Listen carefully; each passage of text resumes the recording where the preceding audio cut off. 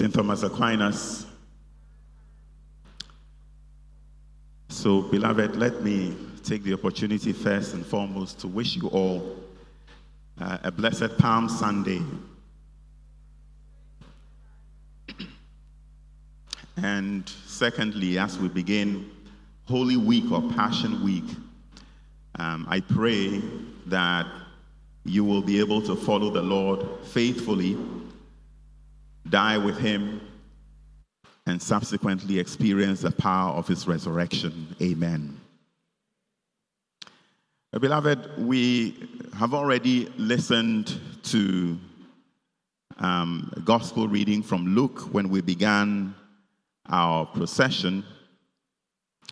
We have listened to two readings, and we've listened to the narration of the Passion according to Luke. And my intention is just to give you just a few points for your meditation and your reflection as we journey through Passion Week. I want to point out to you that ordinarily, every Passion Sunday or Palm Sunday, we take the reading of the Passion from one of the Gospels.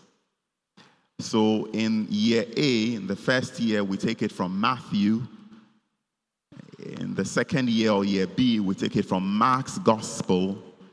And in the third year, which is year C, we take it from Luke's Gospel. And that is why today we have taken this Passion narrative from the Gospel according to Luke. On Good Friday, we always listen to the Passion narrative according to John. So today, our reflection is going to be from Luke. Next year, we will go back to Matthew. The following year to Mark. And the next year, we go back to Luke. So this is the Gospel according to Luke. The Passion according to Luke's Gospel. Now, the second thing I want to say is that it is quite a lengthy passage.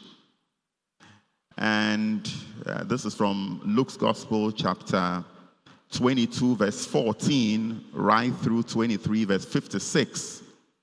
Now, it will be a good thing during the week, probably, to take it slowly, piece by piece. Meditate on it as you go along.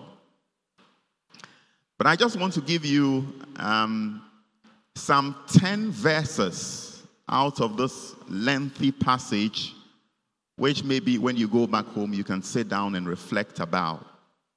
And I'm talking about Luke chapter 23, reading from verses 39 to 49. So this is just 10 verses out of what we read. And I want to suggest to you that these 10 verses could be a microcosm, could be 10 verses perhaps that in some way summarize the entire reading of what we have just been reading, the entire Passion narrative.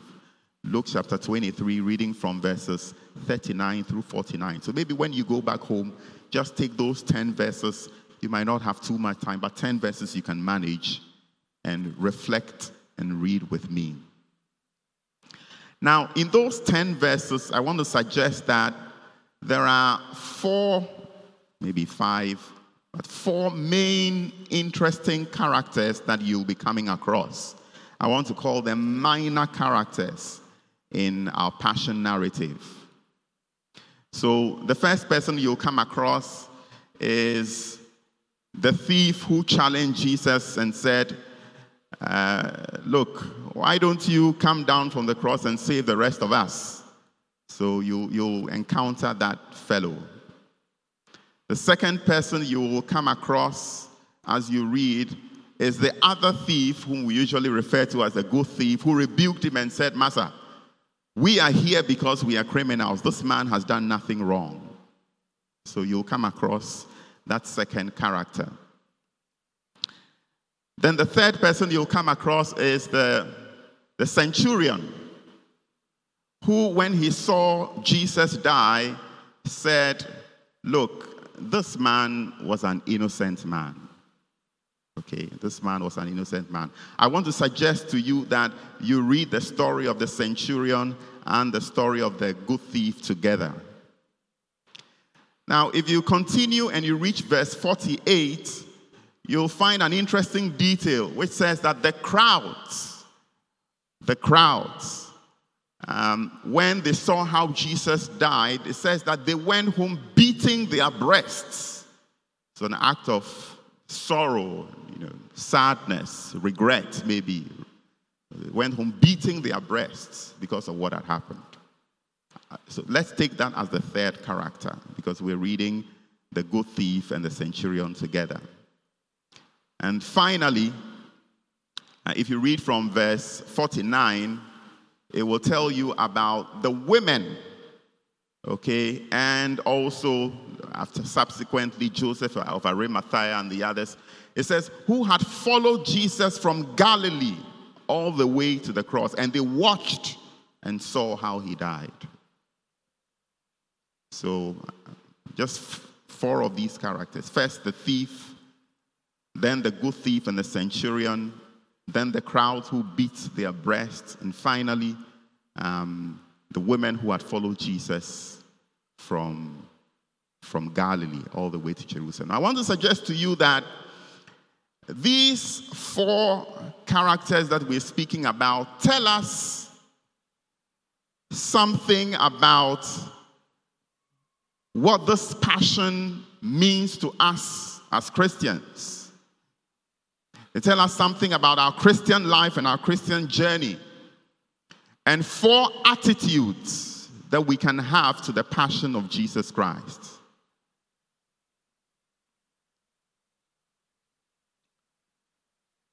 So the first one, the first image is that of the thief who challenged Jesus and said, come down from the cross. And I want to suggest to you that that is the attitude of intransigence. So you'll notice that in our passage, in our gospel passage, there are people in there who never change. It doesn't matter what is happening, they don't change.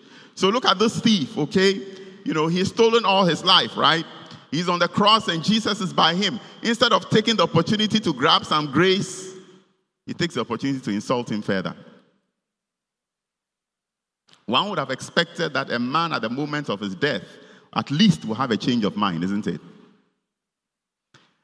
But you notice that in our passage, there are a number of people like that who just do not change. So you find the chief priests and the scribes and the elders.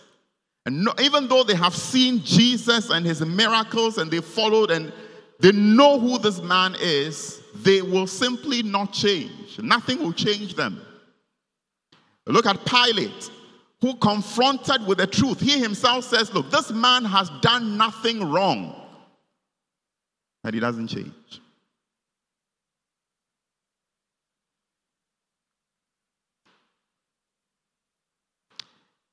And I want to suggest to you that that is the first attitude and the first trait that perhaps Luke is speaking to us about, that we need to underline and we need to be careful about.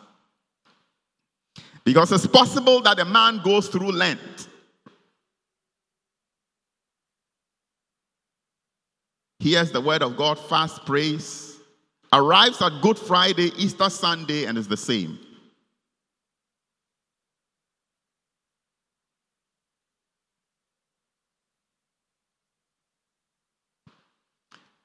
And the only thing that we can say about that is that if a man has decided in his spirit that he won't change, he won't change. I like to go back to that famous quote of my rector when I was in the seminary, the very Reverend Monsignor Winanda Mewowo, who said, you cannot wake up a seminarian who is not asleep.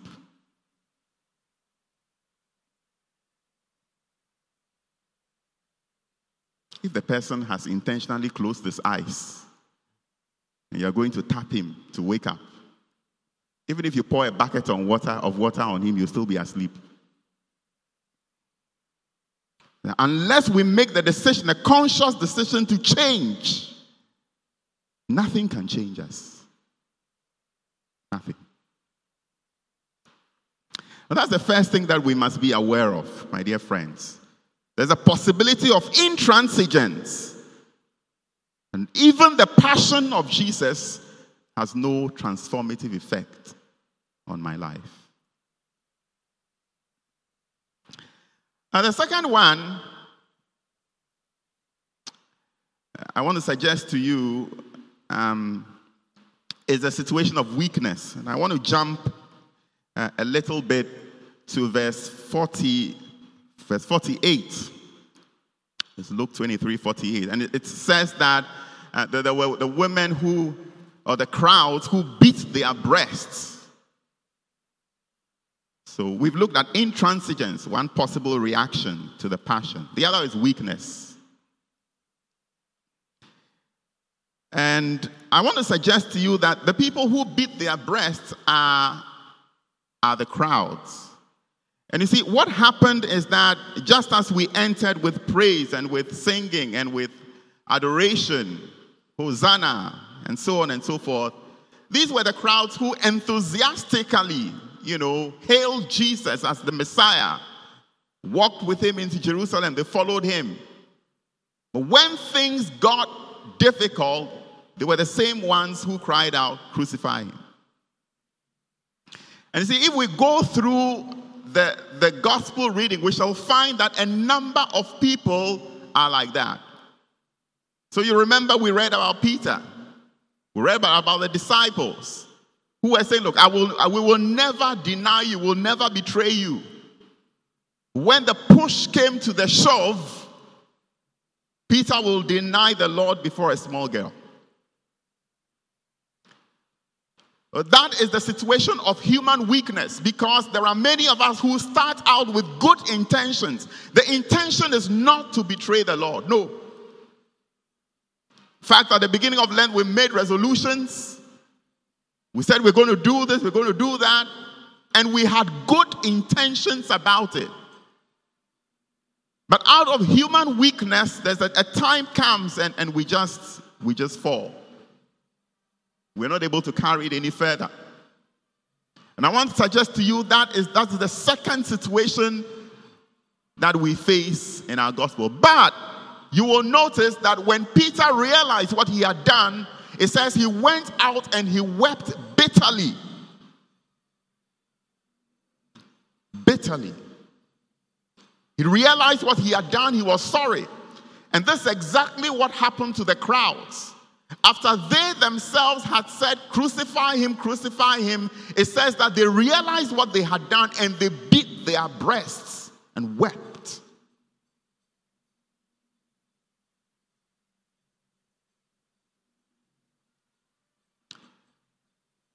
The truth is that sometimes, in spite of our good intentions, what we plan to do, we intend to be faithful to the Lord, we're sometimes weak.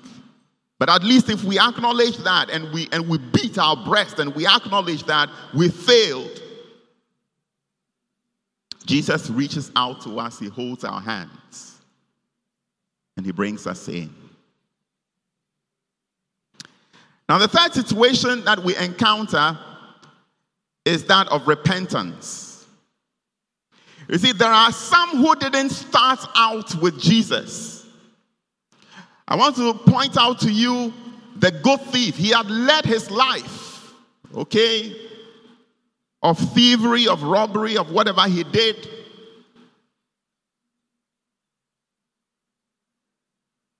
I want to suggest to you the centurion. He was a Roman. He never knew God. He had lived his life the way he wanted.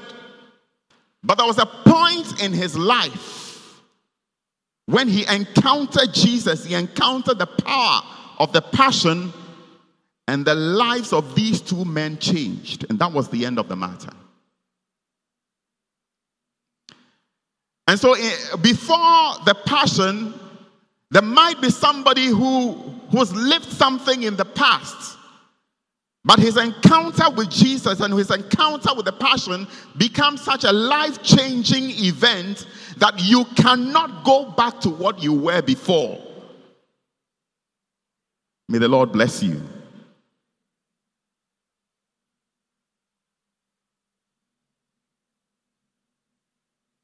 And so there will be some who perhaps this Lent, something happened to you, which is unique. In fact, nobody knows. You're the only one who knows it. But you had an encounter with the Lord as you went through Lent. Things happened in your life that show you that you cannot return to the past.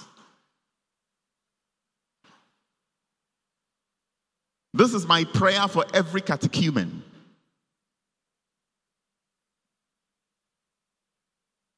In a week's time, you're going to be baptized. You're going to receive your first Holy Communion. It's my prayer for you that you can make a decision about your life, about the past, based on what you've experienced as you walked with the Lord.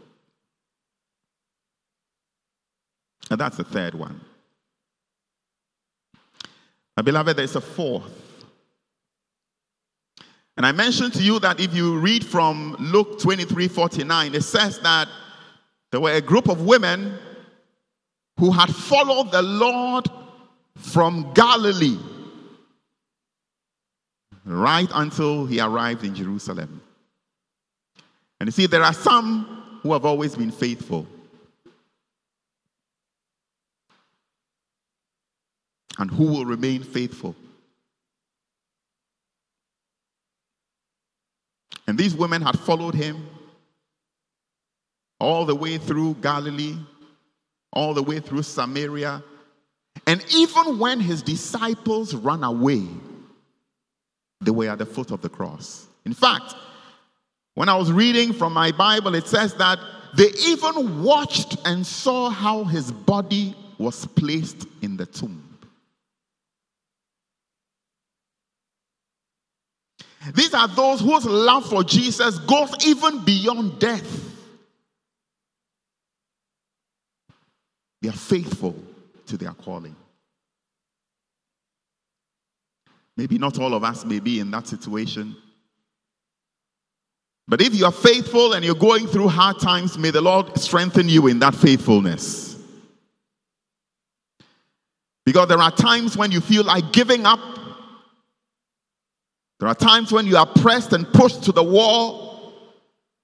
There are times when the person, even the person you are depending on, the Lord, you can't feel his presence anymore. It's as if he's taken away from you. May God give you the faithfulness to stand firm.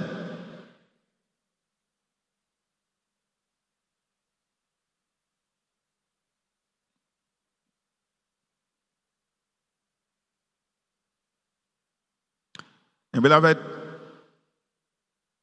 clearly, each one of us can find themselves in one place or the other.